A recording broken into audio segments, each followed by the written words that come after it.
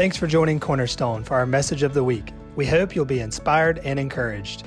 To connect with our church family and to watch our services live, download our app today by texting Sparks Will Fly as one word, app, to 77977. That's Sparks Will Fly app to 77977, or by visiting us online at sparkswillfly.cc. Amen. Let's go to the book of Isaiah, the 54th chapter. I want to read a few portions of scripture out of here and just share some things with you out of my heart. How many were us, if you were not here, let's do it like this. Wednesday night, if you've not had a chance, if you were not here and you've not seen any of those images on the Facebook Live, it's well worth your time. Man, we baptized 50 kids on Wednesday night and 3 adults spontaneously. Come on, y'all. We had water everywhere up in here. We had to put fans on it, drying it out. But I told Stanton, I said, well, we do that many baptisms again, we got to figure out another place to do it, another way to do it. But it was an exciting night, and the Lord's doing a lot of things. Stanton is not here this morning. He's in Madison, Florida, preaching. So he's doing a leadership thing at 11, and then I think he's going to preach at 12. So while we're eating lunch, he's going to be preaching the gospel. Would you just let's just pray for him right quick. Also, by way of prayer, Dennis and Donna's not with us. The young lady that we was praying for, Misty, 40 years old, went home to be with the Lord early Saturday morning. And so that viewing's today at Boone's from 6 to 8. The funeral tomorrow at 11. I think it's at 11. You can verify that, but I think it's at 11 at Springhead. And so, and also 2 young boys that play baseball with Asher. Their grandfather died on Saturday night. I just talked with him on Tuesday, and he got a text yesterday that he had just died. I'm not sure what all that is, but stretch your hands right here. Just let's lift your hands up right here. We're going to pray just a minute. We're going to get into the Word. You feel good in your soul this morning? All right, so let's just pray for. We're going to pray for Stanton first. He's a preaching machine, so I got full confidence. But Father, we just thank you, Lord, for what you're doing in the life, in Stanton and Abby's life, Lord, and his ministry, Lord. I just thank you, Father God, that you open doors that no man can open and you shut doors that no man can shut. Father, we pray this morning, Lord God, as he stands there in Madison, Lord, when he stands fully equipped, we're aware of that, Lord. And Father, we just pray, God, Lord, that you would just bless them and give them ears to hear in that city, Lord, and ears to hear in that service. And I pray, Father, that he would preach your word with wisdom and with power. And God, you would demonstrate the word with signs, wonders, and miracles. Let the sick be healed. Let the deaf ears be open. Let the blinded eyes be open. Let the lame walk. And let the deaf be raised. In the name of Jesus. Now, Father, we lift up, Lord, Dennis's family before you this morning. God, we lift up Justin and those 2 young girls before you. And Lord God, even though we don't understand, we know this, our anchor rests, that you are a good God. Father, you are good, Lord, and nothing will ever change that. And Father, I pray that you would comfort this family with peace. And Lord God, you would help them, Lord, and you would help navigate them through this time, Lord, of grief and loss. And Lord, we bless you for it in Jesus' name. Amen. Come on, give the Lord a hand clap of praise. All right. I really don't have no sermon. We've heard enough of them, but I just want to share some thoughts with you. I can't get over this, and I don't know how all this is going to come out, but I'm going to share just where we at on the journey. Let me just say this. I will be the first to say that sometimes I let my eyes bother me for what I see and let it try to change what I believe God said. But how many knows that you don't doubt in the dark what God said in the light? You with me? How many believe we're on divine assignment here this morning? I said, how many believe we're on divine assignment? I'm not talking about knocking out a church service. Come on, y'all. All right, let's look at this in Isaiah chapter 54. I'm going to read this out of the Passion Translation. I'm going to start in verse 1. It says, rejoice with singing, you barren one. Rejoice with singing, you barren one. You who have never given birth, burst into a new song of joy and shout. You who have never been in labor, for the deserted wife will have more children than the married one, says Yahweh. If things has been tough, that's good. Come on, somebody. The tougher the struggle, the greater the journey. Come on, y'all. Increase is coming. I'm going to get about 4 people that believe this, and your life's going to be changed. Increase is coming. So enlarge your tent. Increase is coming. So enlarge your tent and add extensions to your dwelling. Let me tell you, the hardest place to enlarge your tent is between your ears. God's telling us this morning, folks, we got to enlarge what's in between our ears to begin to see the vision He has for our lives. For God wants to do exceedingly abundantly above all that we ask, think, or imagine in His name. Come on, somebody. Ephesians 3:20. Increase is coming, so enlarge your tent and add extensions to your dwelling. Hold nothing back. Make the tent ropes longer and the pegs stronger. You will increase and spread out in every direction. And your sons and daughters will conquer nations and revitalize desolate cities. Do not fear, for your shame is no more. Do not be embarrassed, for you will no longer be disgraced. For you will forget the inadequacy you felt in your youth and will no longer remember the shame of your widowhood. For your Maker is your husband. His name is Yahweh, commander of angel armies. Your kinsman redeemer is the Holy One of Israel. He has the title, Mighty God of all the earth. For I, Yahweh, have invited you to come back like a depressed, deserted wife, like a young wife who has experienced rejection. I'm drawing you back to me, says Yahweh. For just a brief moment I deserted you, but with tender feelings of love I will gather you back to me. In a surge of anger for just a brief moment I hid my face from you. But with everlasting kindness I will show you my cherishing love, says Yahweh, your kinsman redeemer. To me this is like the time when I vowed that the waters of Noah's flood would never again cover the earth. Now I vow to you that I will neither be angry with you nor rebuke you. Even if the mountains were to crumble and if the hills disappear, my heart of steadfast, faithful love will never leave you, and my covenant of peace with you will never be shaken, says Yahweh, whose love and compassion will never give up on you. Let's go back to verse 2. Increase is coming. Look at your neighbor and say, increase is coming to me. You better look at him again and prophesy, say, increase is coming to you. So enlarge your tent. Add extensions to your dwelling. Hold nothing back. Make the tent ropes longer and the pegs stronger. You will increase and spread out in every direction. Your sons and daughters will conquer nations and revitalize desolate cities. I just want to remind us of a few things this morning. This word really began to come alive to me at the end of 2017. As I'll never forget the day that I pulled up to Sisters and met Stanton for lunch. Things were hard. How many knows that sometimes that it ain't the enemy that the reason why things are hard? Sometimes God's just growing us a little bit.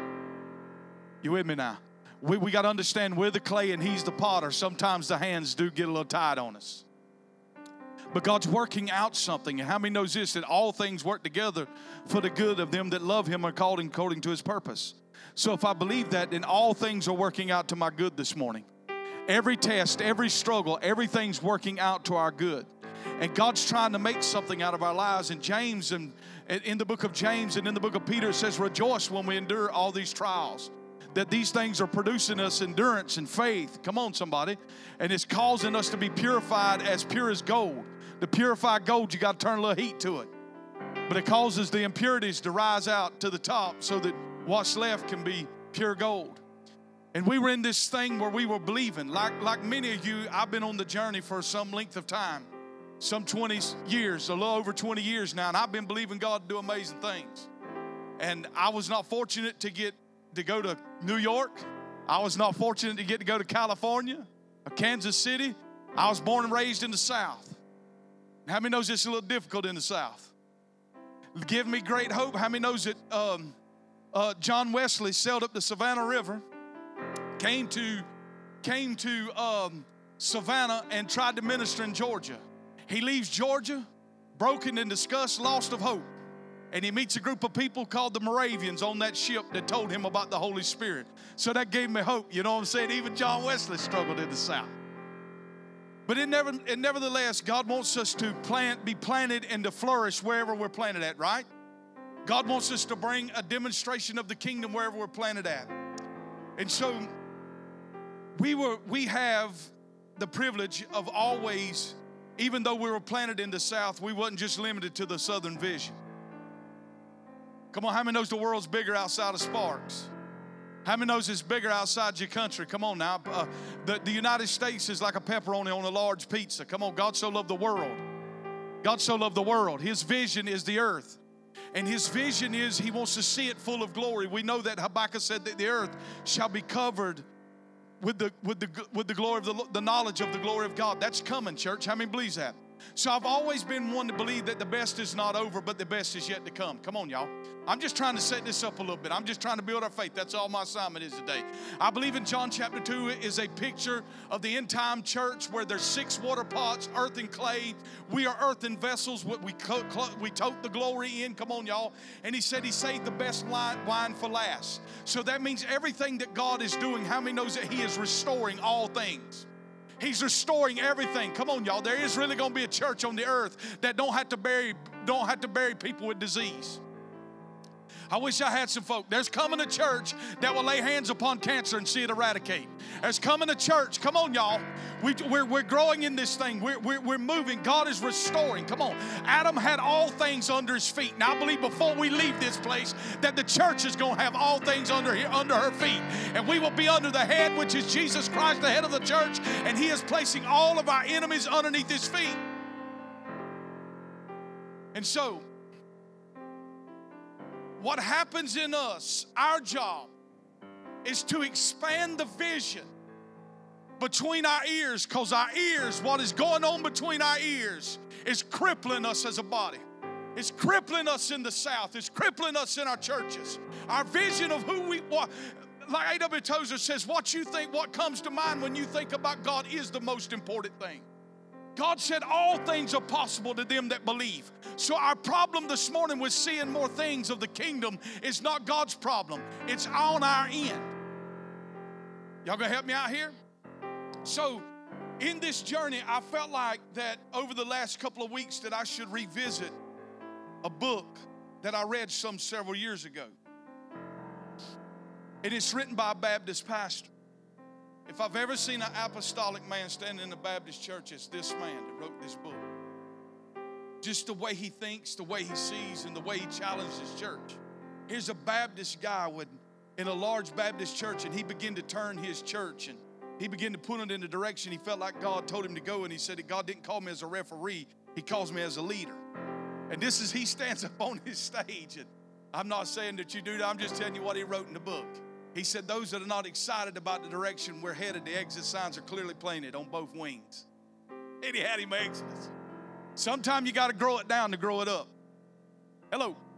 They graves in the wilderness. And he begins to write, and this church is not very far from us. It's actually Sherwood Baptist Church. And his story, how he got there, how the senior leader got to that church. And I remember reading this book. And I was scheduled for a meeting, and Catherine and I were going to be in a meeting, and I was in the country club in the city in which I pastored.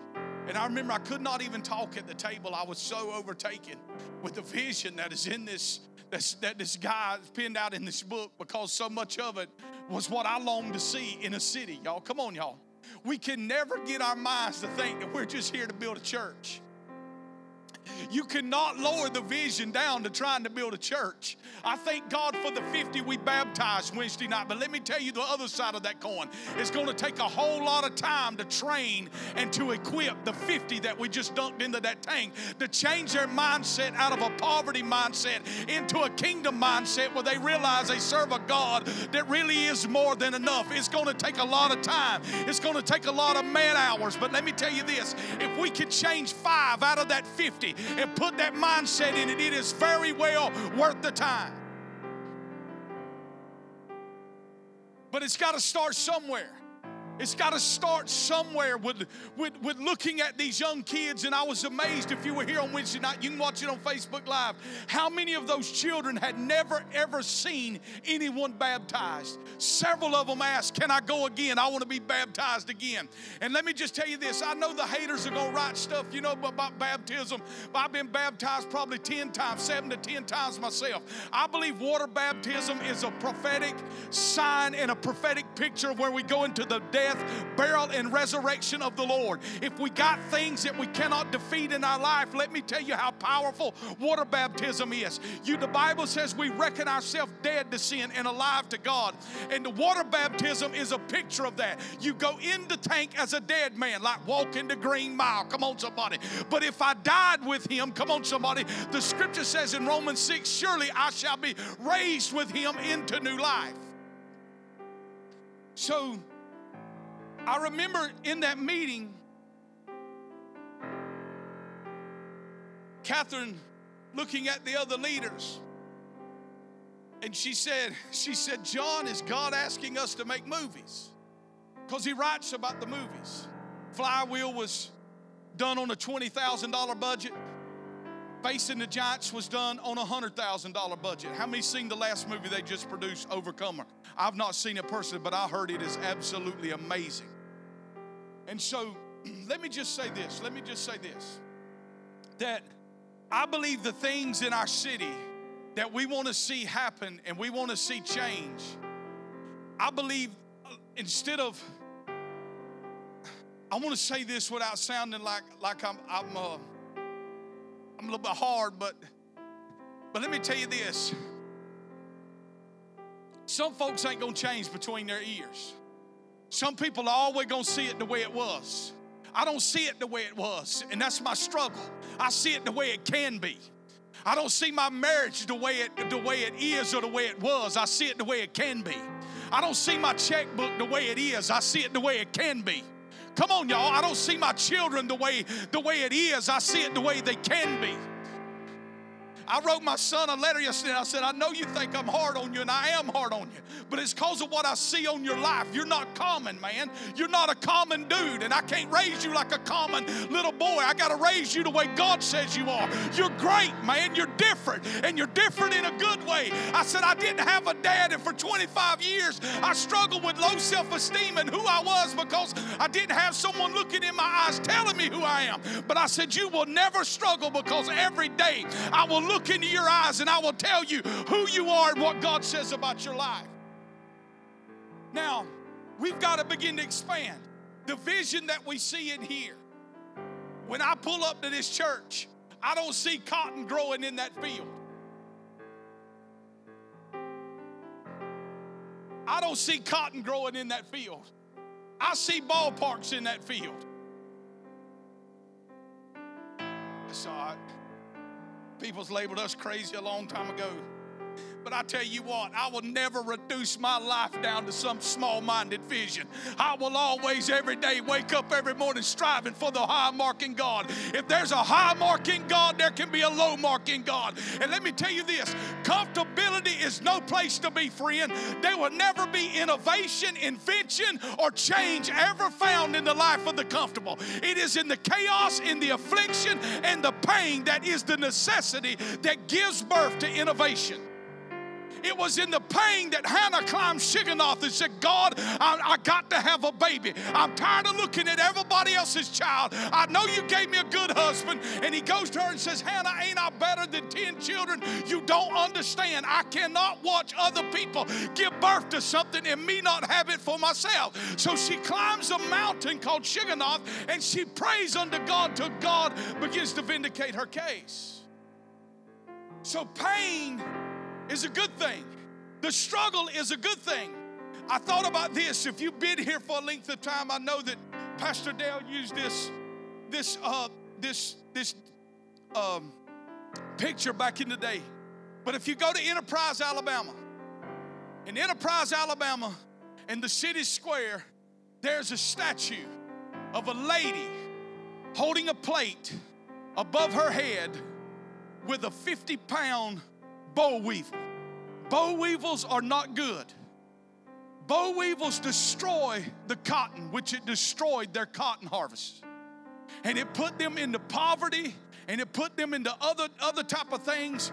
Farmers were losing thousands of dollars.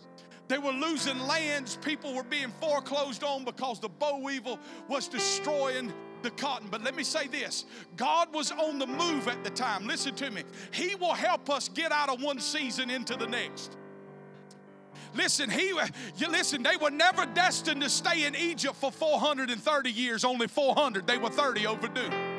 So what he did was he raises up a Pharaoh who knew not Joseph. Come on, somebody. And you're not just gonna make one brick. You're gonna have to go get your straw to make your bricks. And I ain't gonna release the production down. I'm gonna up the production on you. And it caused them to cry out. Anything that drives us to a place of prayer is a blessing in our life. Come on, y'all. They begin to cry out unto God. And that's when God began to raise up a deliverer named Moses to bring them out.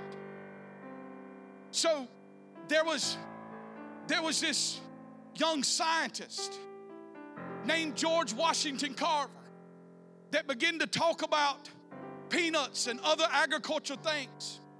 And he said, if we continue to plant the cotton cycle after cycle, it's depleting the nutrients out of the ground, and eventually we're not going to be able to produce a harvest. The yields had gone down year by year by year by year. And now this boll weevil that comes out of Mexico is first found in Texas, and it comes to the south. But today, that statue stands and holds the boll weevil up. And the boll weevil is not a sign of destruction, but it is a symbol of the prosperity. Listen to me, church. I'm not talking about a boll weevil here, okay? What happened is the boll weevil pushed them or nudged them, and in that pain caused them to develop and caused them to give a listening ear to people like George Washington Carver. And finally, this one man said, I'm not planting any cotton. I'm planting everything we got in peanuts. He yielded off of the peanuts enough of harvest to pay his whole farm off, all of his debts, and had money left over, which caused a shift from cotton into peanuts. Now here, what are you saying in that? Tell me what you're saying, John, because you're losing me. What I'm trying to tell you is I believe that the window is open again. I understand that the window is always open and we find that God says, I'll open up the windows of heaven if you tithe. That's really speaking a benediction over you. That's to give you creative ideas. None of us in this room need more money. We need more wisdom. Come on, somebody. We need to know how to handle what God has been given to us. And here's the thing. If God is shifting to spring, you don't want to be standing there in your parka when it's winter still trying to pray and believe it's winter. God says the seasons are changing. And I believe that there's this window of opportunity that is in the realm of the Spirit to do things that we never even dreamed were possible.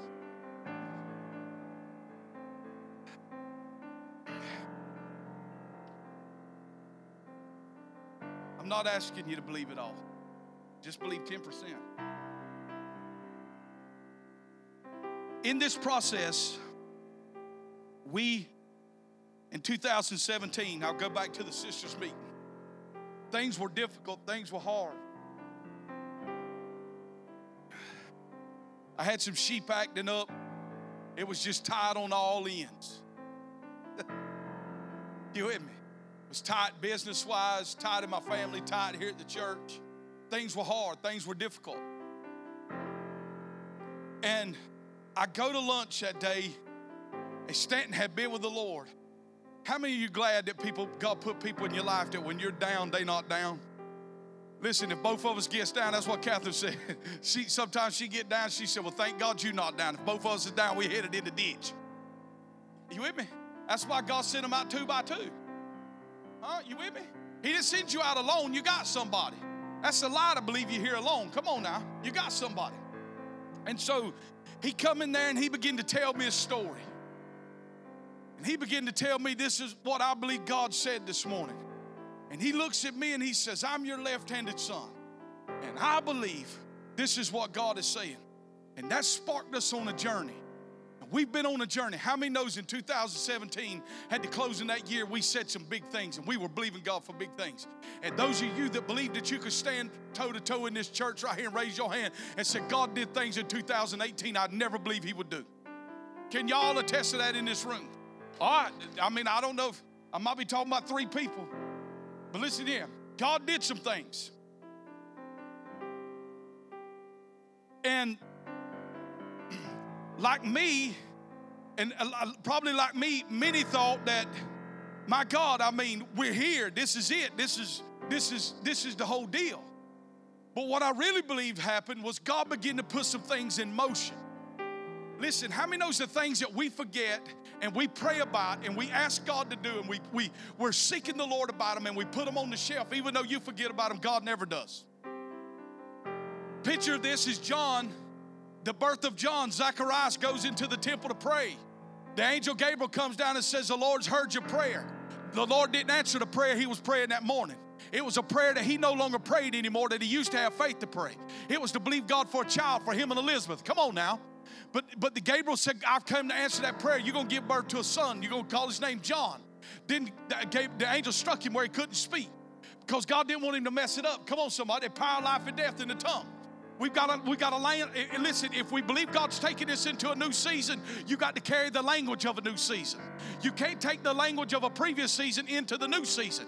You can't get in here and believe for faith and go after it. Come on, somebody, and sing Kumbaya, oh my Lord, and then go home and kill everything that you got by faith in this room. Come on, y'all. You can't go and believe God for healing and cause a symptom arise the next morning. Say, well, nothing didn't happen. It is impossible. Listen, it is impossible for us to lay our hands on you and nothing happens. Something does happen, friend. Something takes place when any two of us touch it together by faith. Now, this is why it's called the walk of faith, and we're called believers, because we got to believe. The Bible says that the word is a lamp unto my feet and a light unto my path. There are seasons when you're going to have to walk by the lamp. When you're in a lamp season, you can't see very far. You can just see around your feet. But if you're faithful with the lamp seasons, God will cut the light on. And when you got the light on, friend, the light is out there in the distance. Come on, somebody, and it allows you to make up the ground. So what happens is we was all in here jumping and shouting, and like me, I was all getting excited, ready to take the world by storm. You know what I'm saying? I'm fixing to be on Daystar, TBN, all the networks, and just riding the jets, doing it. Listen, and what happened is went into a lamp season. God, I mean, either we were crazy, we were just like a bunch of giddy kids believing something, man. I mean, come on, we're in Sparks, Georgia, surrounded by a doggone... I mean, you got to turn in here where they crushing cars, junk laying outside the road. Come on now. Listen, when we brought Pastor Parsley in here, and he looked at his assistants. He said, in 17 years, he said, you never got me lost. He said, but son, I'm telling you, we lost. There is no church headed in this direction. Listen, it's just like God to hide us back here. Come on, somebody. He hid Jesus in a manger. Come on now. So it's taken a lot to believe what I'm talking about this morning. It takes a lot to believe that there could be 4 baseball fields out the backside of this church, a football field, 2 soccer fields. Come on, somebody. Something called Upward Sports, where you don't even have to worry about GRPA anymore. You can train them in the ways of God and have your sporting events held right out the back door. Come on, somebody. That's what I'm talking about. And here's the thing, you say, where is that going to come from? It ain't going to come from winning the lottery either. That means the blessing of God is going to come on the kings in this house to take us to a whole nother realm. Come on, this is what I'm talking about, to take us to a whole nother level financially, to be able to support and to fund the vision that God is doing in our lives. Now listen here, we wrote in that letter 10 years down the road that we would need 5 vans on Wednesday night. We need another van right now. Stanton's taking him an hour to haul kids home after Wednesday night. I'm believing God for another van. Where is that going to come from? It's not going to come from out of the air. It's going to come as I line my family up with the vision, sow into the vision, and believe God for increase on my life.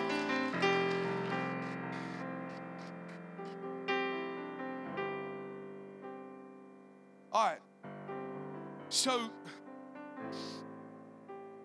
we get at the end of 2018, I get called to a meeting.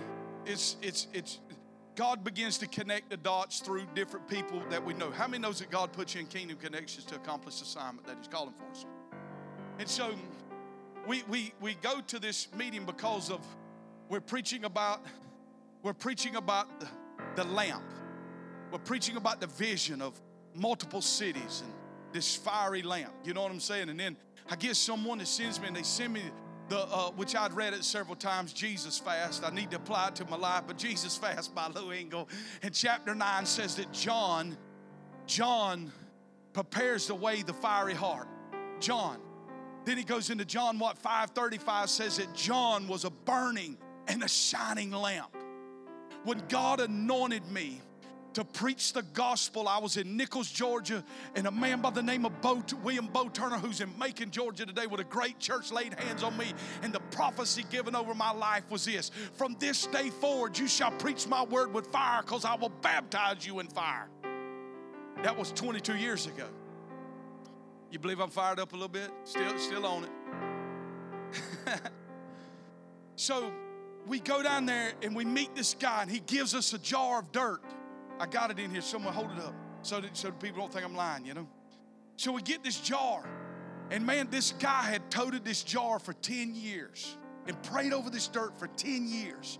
The dirt from the capitals in this right here. And there's about maybe 10 to 15 cities inside this jar. And he toted it for 10 years praying over it. And Stanton and I met him at the Smoking Pig in Valdosta. And he looked at me and he said, I'm just telling you right now, that is it. That's what I'm looking for. He was looking for just some fire and some passion. And he hands us this jar of dirt. And you know, and I toted this jar, and man, I've talked about this jar. And to be honest with you, for the past year, this dirt's just been sitting in my office on a shelf. Till about 2 weeks ago, I get a call with another connection. And I'm like, I can hear you right now. Man, we tired of them connections. I'm tired of them hills. I've been climbing hills my whole life. I'm like, my dad, when he went to school, they walked uphill both ways. I don't know where his school was at, but he always told me I had to go uphill both ways to go to school. Barefooted in the snow in South Georgia. You with me? 25 years old before he had his first bicycle. Come on, man.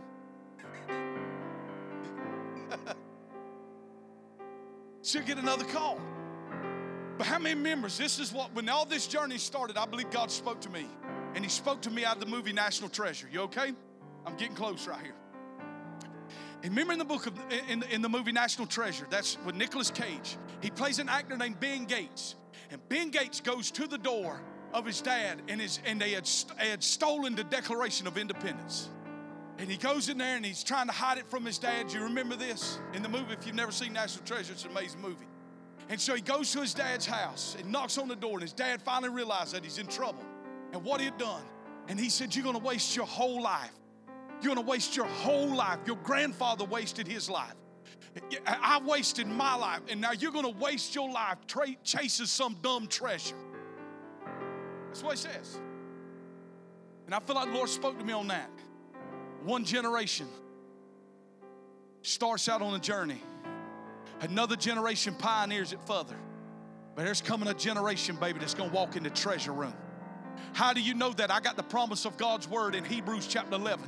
God's hall of faith, that the promise was not made perfect. Those died, not yet having received the promise, that the promise was in them, not made perfect without us. There is coming called a generation called a harvest generation. And it's not just a harvest of souls. It is the harvest of every prophetic word that's ever recorded in that book and that has ever uttered out of the mouth of men and women of God, that has stood under the unction of the Holy Spirit. That is called the harvest generation. Now, I believe our job is to hear the winds of change, see the window of opportunity, and when you see it, whatever your vision is, you've got to go through it at that point. Whether if your vision is a hair salon, if your vision is being a nurse, if your vision is to stop renting and own a house, you got to see the window and begin to position yourself in that direction. Now, I can get up here and holler every week, and you can watch me sweat, and you can watch 3 or 4 jump in, and you never get it. That is not on me. If one person in this room gets it, they broke through for the rest of us. Can y'all agree with that up in here? Now listen, we've got to have people that can break through. We've got to have people that can break through. There's people that are anointed with a breakthrough anointing upon their life. But we have to have people in this room to break through. When you break through, John David, you cause someone else to break through. If you break through, Ashlyn, Amber, whoever, if you break through, you pave the way for her to break through. How do you know this? In 1954, May 6, 1954, there was a man by the name of Roger Bannister. Everyone on the planet believed that it was humanly impossible for a man to run 1 mile in under 4 minutes. You with me? They even said, physicians even said that it was humanly impossible for a man to do it. If he did, he would die trying to achieve such a thing. On May 6, 1954, Oxford University, Roger Bannister is about to attempt. He had gotten close. He was going to attempt to break the record. This day, the wind, it was not really good. It was a windy day. And he was not feeling well, I think, at the time. So he decided he pretty much decided, I'm not going to run. Well, by the time of the race, the wind had subsided, and so he decided he would run. He runs the race. His time is 3 minutes, 59.3 seconds, somewhere along in there. He had broke the barrier. You with me? We as a church, since 1991, have broken several barriers. You with me? The things that we want to see that is beautiful downtown that we believe could come to this city, Danny broke it several years ago when he builds a glass building that this community had never seen. But here's the problem, what we've done in the past. Instead of celebrating that success, we backbite, bittered, and complained and mocked what God had done in this community. But listen, it doesn't matter whether it's Danny's building or if it's Michelle's dress store. Are you with me? When God deems something blessed, every time it is mocked, God will pour out the more blessing on it. Because God always blesses the barren woman. But listen, this breakthrough caused something to happen. Where did the breakthrough come? The breakthrough didn't come through some scientific breakthrough, and it didn't come through like Benny the Jet Rodriguez off the Sandlot when he had to run with the PF Flyers. You know I know some baseball up in our house. Come on, somebody. He didn't have no PF Flyers. What happened? What caused the breakthrough to come? The breakthrough was shattered in the minds of the people. Now, it was not unhumanly, it was not impossible. A man had defeated that giant of impossibility that a human can run under 4 minutes. Listen to this. Within 46 days, the record was broke again. This is what happens in a church when breakthrough happens. Come on, somebody. When you break the realm of financial poverty off of your life, it paves the way for others to do the same. And you're not going to break it by changing jobs, making more money. That is not where the breakthrough happens. The breakthrough happens in your mind. Come on, somebody. And we learn to live like Paul, where we content in all things. If I'm eating caviar on Sea Island, or if I'm down there in a tent at the riverbank, I know how to be content in all things, knowing that He supplies all my need according to His riches and glory. There's no lack in His kingdom. Come on, somebody. You can be worth $3 million and be bound by limitation because you believe that finances is like some fleeting sparrow that's going to fly away from you at any moment. And what we're all after in this room is not riches, we're after wealth, and wealth takes a period of time to build. Riches come and go. Riches, you can go out and scratch a lottery ticket for $35 million and be broke within 12 months. It happens all the time. Go on the entertainment channel and watch The Curse of the Lottery. Man wins $300 and something million and he's broke within 5 years. How many knows that the money was not the problem? What was in his heart and in between his ears was the problem. All right. Now, when it comes to being the breaker, we are an apostolic church. Let me explain that. Because you just give people live. What did he just say? He's apostolic. So we're an apostolic church. Apostolistic. I've heard it. Listen. According to 1 Corinthians 12:28, God put that gift first into the body, right? We ain't got y'all with me? Ephesians 4:11, the gifts of Christ are the what? The apostle, prophet, evangelist, pastor, teacher. The only time the word pastor shows up in the Bible is Ephesians chapter 4, verse 11. That is the only place it is found in the scripture. I ain't got time to chase that rabbit right here. But the apostle goes first. Paul said the weapons of our warfare are not carnal, but are mighty through God to the pulling down of strongholds.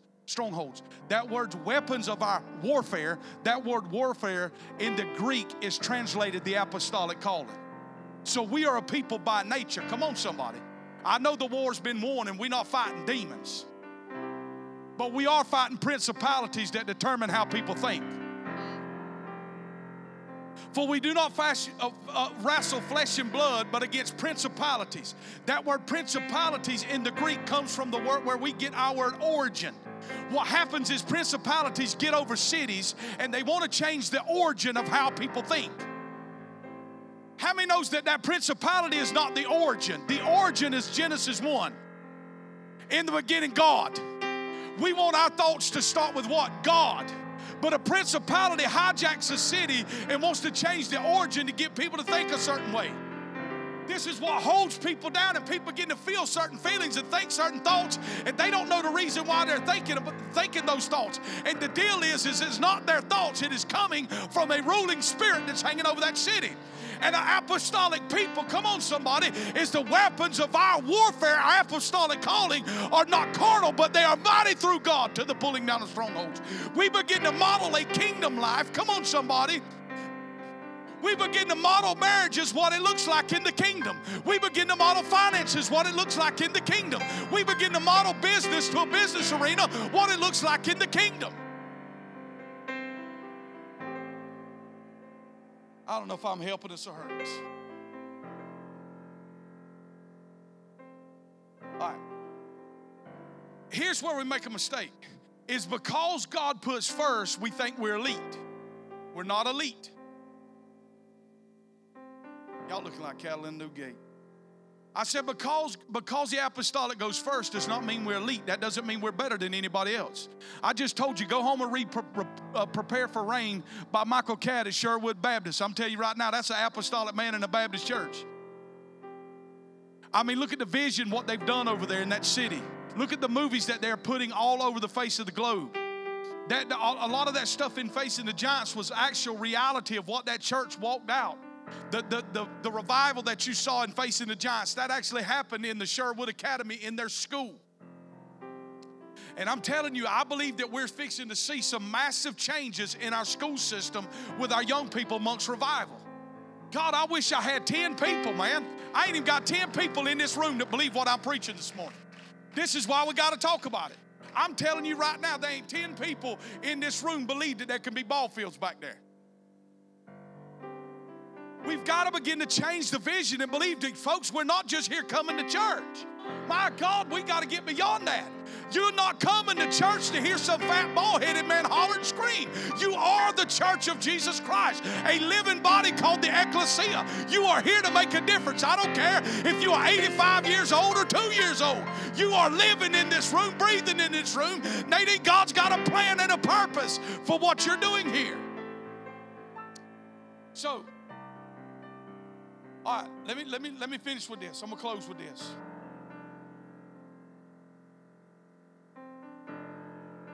In reading the book, I'm gonna read you this.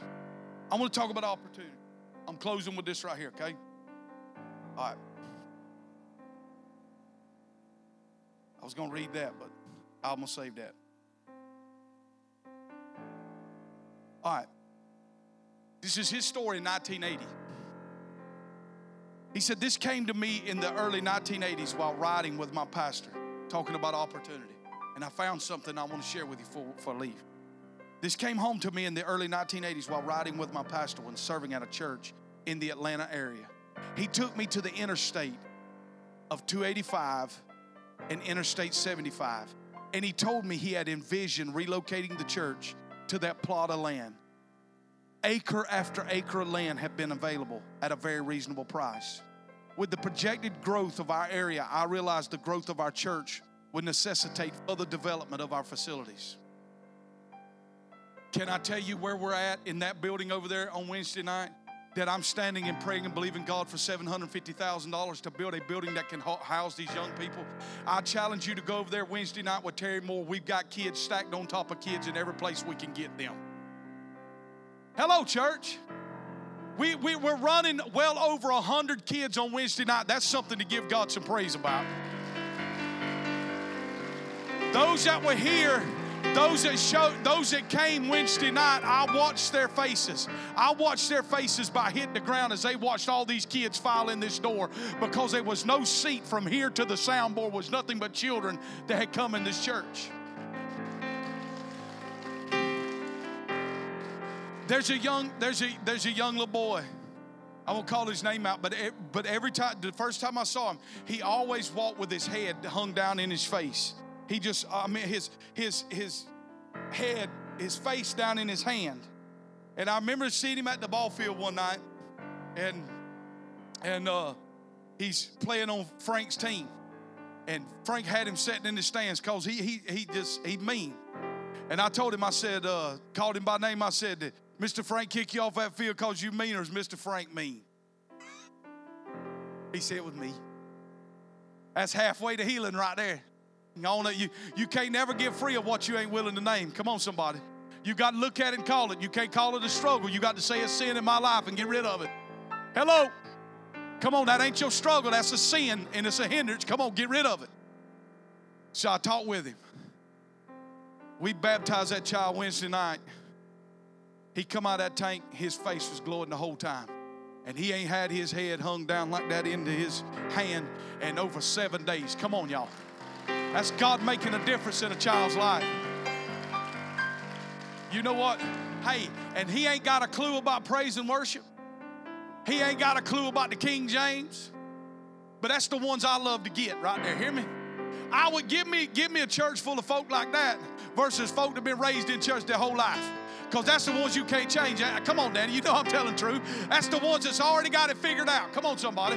And here's the thing. What I realize is I always come to God every day that I ain't got nothing figured out. I tell him I am a student, Father God, and I pray that you begin to teach me, begin to lead me, because I don't have it figured out. I want to learn. All right. So his pastor's driving him out there to the land near Interstate 285 and 75. And he told me how he had envisioned relocating the church to that plot of land. Acre after acre, the land had been available at a very reasonable price. With the projected growth of our area, I realized the growth of our church would necessitate further development of our facilities. My pastor said, I took five of the most influential men in our church to a lovely hillside overlooking a 2-lane road. It was 2-lane. From that vantage point, I told them, someday a major interchange would corner on that property that would carry over 200,000 cars a day. We could relocate and reach an estimable clientele. They demurred, saying the property would cost $10,000 an acre, Pastor, and it's too expensive. Today, 12 lanes of traffic cross that intersection, and the property is valued at more than $250,000 per acre, and a deteriorating community now surrounds the original church where we was at. I want to talk about opportunity. 4 centuries before Christ, there was this Greek sculptor by the name of Lipsus. I'm probably butchering his name, but that's the country version, okay? It's South version. He created this sculpture, and he had this young man. It was a youthful man, very muscular and built man on this sculpture. And he had locks of hair that came down over his forehead. And these locks of hair was on his forehead, just sticking out of his forehead where his curls dripped over, whatever, huge locks on the forehead. And on the back of his head was completely bald. And he had wings on his feet. And Lipsus said, I call this statue opportunity. And said, well, tell me, why do you call him opportunity? What is his wings feet? Why has his feet got wings on it? Because opportunity is always moving swiftly. Listen to me, church. Opportunity is always moving swiftly. It's here today and gone tomorrow. The huge locks on his forehead is on opportunity. So when opportunity is advancing towards you, you grab hold of opportunity and you hold on. But if opportunity passes, his head is bald and there's nothing to grab hold to, and opportunity has fleeted from you and gone and may never return. I'm preaching to you this morning, and I'm telling you by faith that I know I've heard God in the woods this week that we are in a window of opportunity. I don't know what all that opportunity means, but I can tell you one thing I do believe. I believe it means in the business arena we're going to have opportunity like we have never seen. I feel the Lord come on me right now. And here, let me tell you something. When opportunity like this comes, it's going to shake you in your boots. You never going to do nothing great if you can't risk, friend. If you can't step out on clouds and don't know if you... Here's the problem. We as the church always settle for plan B. When are we going to get to the place there ain't no plan B? Heidi Baker said, I never saw God move in Mozambique till I didn't have an option but Him moving.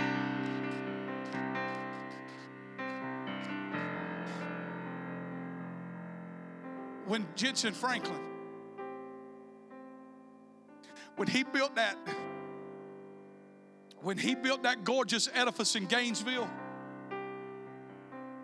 he had everything worked out at the bank that they were going to loan the money. And something happened. As they began to move forward and bulldozers was rolling, and he told the congregation, you just stretch forth your hands. Every time you see the building site, stretch forth your hands. And he was quoting the scripture out of Zechariah. Shout grace, grace under that mountain.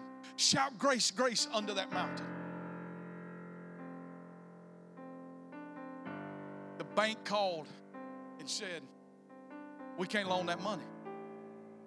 This is on a Monday. Jensen was off. He's off on Mondays. He was in flip-flops, pair of jeans, a t-shirt. He run down to the bank. When he made it to the bank, he said there was a long line already out the door, down the sidewalk. He'd run in there to see the president, and the president was kind of sweating at this time. Let me get it. Thank you, Holy Ghost. He said, if you're going to tell it right. I got a story now. Thank you, Lord. The bank told him what going, so he announces it at church. Bank said they ain't doing business with us. But God's going to help us by His grace and mercy. So Monday, he gets a call from the president of the bank, get down here ASAP, right now. He jumped in the car in his jeans and flip-flops and a T-shirt, run down there in the lines, always stretched out to the bank. Cars is parked on flower bushes and everything else. President's in there, sweat running off his forehead, crying, begging Jensen. What happened is all the members went down there and pulled every dollar they had out the bank. Hello? Hello? They wasn't going down there to get no $3. Come on, y'all. They said, we want it up right now. He said, man, if you don't stop them, we out today. We done. Stop them. Jensen said, no, I'm joining. I want mine out too. Come on, write it out. Hear me?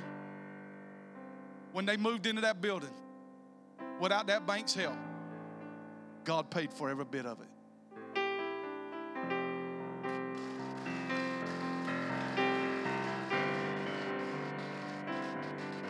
So when I pray, I do pray God help our rec department, but I'm not waiting on the rec department. I can build my own rec department. Come on, y'all. I'm not waiting on them. I'm not waiting on them. And I realize now, when praying into that letter, that some of the ballparks that I want to see ain't coming. It ain't going to come because God's going to change down there. It's going to come because innovation arose up in here. Come on, somebody. Come on, y'all. Jess didn't give you that word about putting about fixing all that equipment just to let it hang around. We're about to build something, baby. I'm telling you, in this room, we're about to see God do the absolute impossible. All it takes is a few people to dream. Finish with this. We were privileged to take a flight, to be able to charter a flight. If you're going to fly, that is the way to go, friend. You ain't got to worry about your bag. You just go right here to the hangar and leave. And I'll never forget sitting in my office with Stan and Matt. Because, I mean, let's face it, but by God's grace and mercy, I'm going to tackle this fat demon. But when you're this size, you don't want to be in no little Cessna. You know what I'm saying? It's a true story. Kid in my youth group, his name was J Mac. His name was Jonathan. We called him J Mac. He's about equivalent. Jonathan Siler, where you at? Here, stand up. This is right here what J Mac looked like right here. About this size right here. Oh, you sit down. I just want to show you size off right here. Listen. So he went to pilot school and wanted me to fly with him. His family rented him a plane. I'm talking about a little plane. Looked like a small pillar back here behind the pilot seat and the other passenger seat. I said, Lord Jesus. So I got in there. Catherine said, when the plane come off the ground, said it tilted like right and it got back right.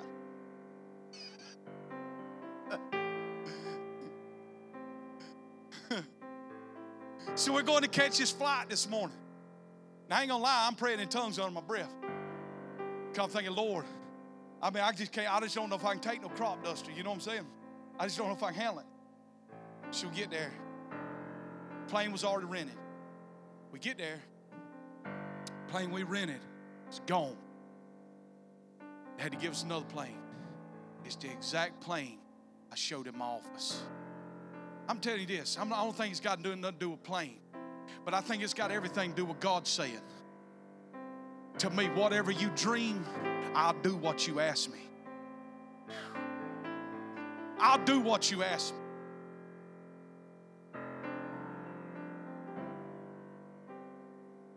See, let me just tell you for fun. I'd put a charter bus in front of this thing. I'd take every one of them little mean knotheads and take them to the Braves game and say, do it. Our youth group's been invited a couple of places or whatever, and I told Stanton, I said, we got to figure out some logistics now. I said, because we got some kids that blow a church up now. I said, so let's figure it out. I said, we got to ease into this thing. But I'm telling you what's burning here with the youth, and I'm going to leave you with this. When Jesus himself was about to show up in a city, the first thing he did was go loose the colts. The colts running ahead of us is a sign that he himself is about to come. And he himself is about to make a triumphal entry. And I'm telling you, I'm laying my garment, my prayer shawl in the streets saying, come, God, come. Come to this city. Come on, y'all. Come to this city. Expand the vision. Build the kingdom. Stretch the cords of my mind. Church, I'm telling you, the Lord is in this room. Build your vision. Get it up. Lift up your vision to the hills which cometh your strength. Get your eyes off the ground and get them up. A friend of mine, his dad was an old holiness preacher. Had a big guitar. He sing this song, always look up. Always look up. Because Jesus ain't buried in the ground. Always look up. Saints, I'm going to leave us with this morning. Let's look up. Let's get our eyes. Listen, he ain't in the ground. He's in the heavens, sitting at the right hand of the Father, making intercession for you and I tonight and today. Stand up, I want to pray.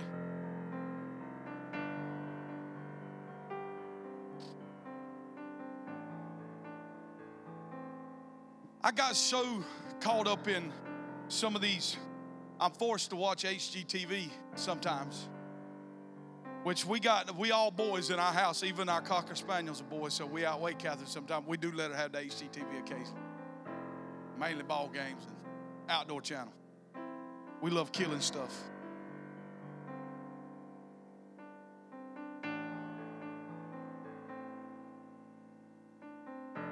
But this couple, that Ben and Aaron Napier in Laurel, Mississippi, that goes back and buys into their town, God begins to bless them. And he starts the Scotsman Trade Company in Laurel, Mississippi, because he loved to build furniture. Then Bassett picks up his furniture. How many knows that's a game changer? See, you may think I'm just up here hollering. There's a gentleman sends me contracts. He sent me 3 times on my phone of contracts that's handed out all over little old small rural areas all across this country. Contracts for $273 million. Contracts for $600 million. Contracts for $30 million. It's time we believe for something, church. You know that Jesse had been sawing logs his whole life. Why don't we just ask God to drop something in his heart?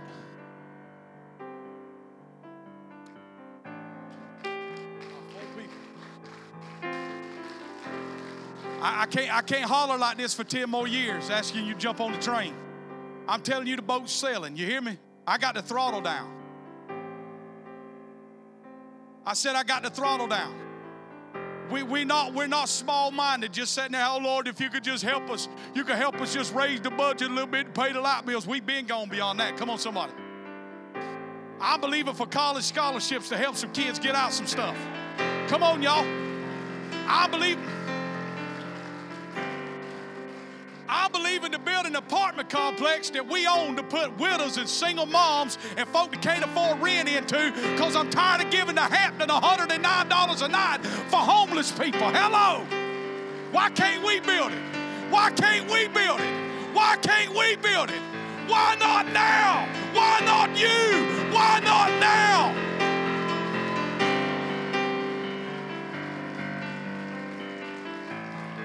There's businessmen in this church that can fly to a city tomorrow and the tithe off of one deal will build an entire apartment complex. That's the vision that we've got to have, church. You got to quit seeing your mom and pop store as some little dump held somewhere. You got to see the vision that God has for your life.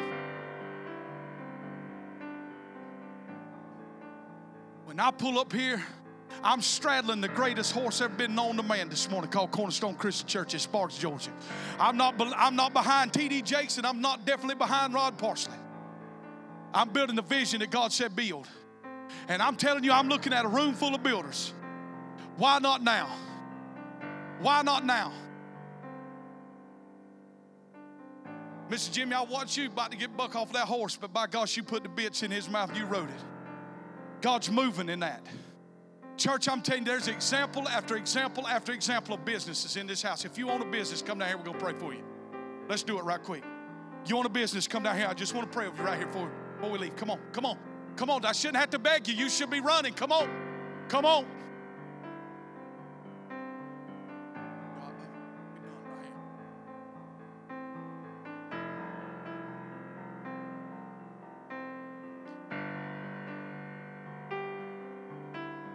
Come on, come on, get right here. Come on.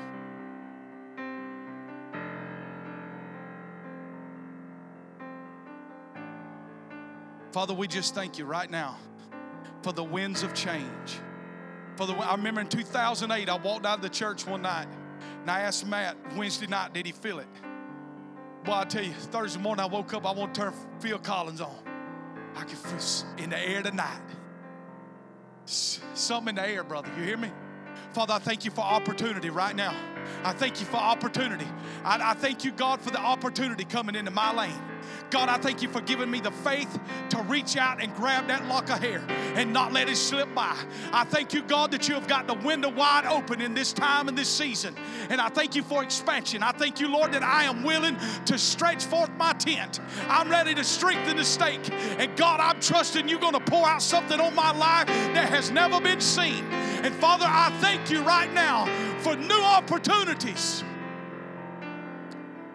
Contracts. Sean Bolts released this week that in the next 18 months, many of you will sign the greatest contracts of your life. I don't believe that's for one person. I looked at that and said, my God, that is me. I'm about to sign the greatest contract of my life.